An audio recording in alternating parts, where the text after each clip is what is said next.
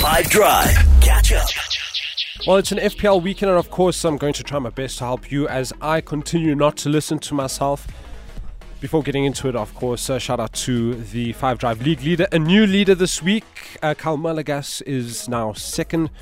The leader this week, Nathan Ganger, who scored 49 points in the last game week, which is relatively good because I feel like everyone had a shocker last game week.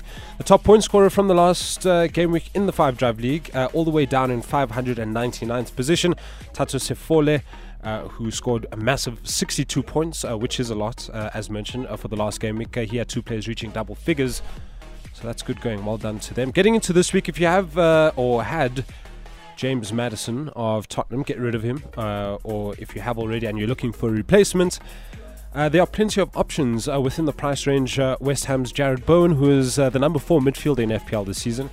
Added to that, West Ham have relatively easier fixtures in their next 6 matches. Newcastle's Anthony Gordon is an option. Brighton's Kaoru Mitoma.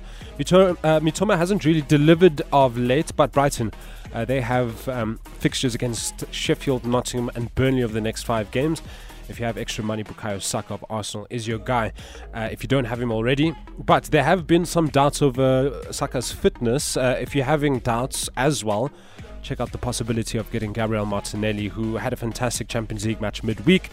If you're looking for a defender to put into your squad, I mentioned Kieran Trippier and Konstantinos Tsimikas last week. This is me mentioning them again this week, but added to that is Crystal Palace Joachim Andersen. Palace plays Everton this weekend, and Andersen's actually the second best defender in FPL this season.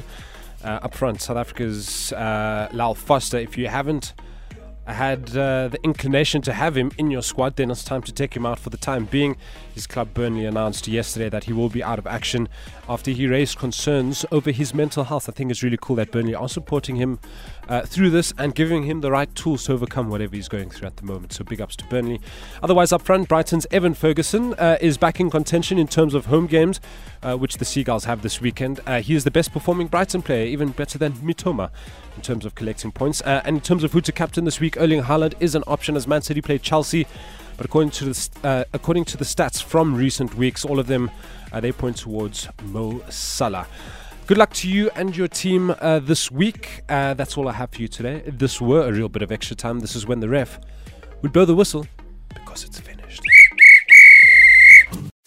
Catch up from some of the best moments from the 5 Drive team by going to 5FM's catch-up page on the 5FM app or 5FM.co.za.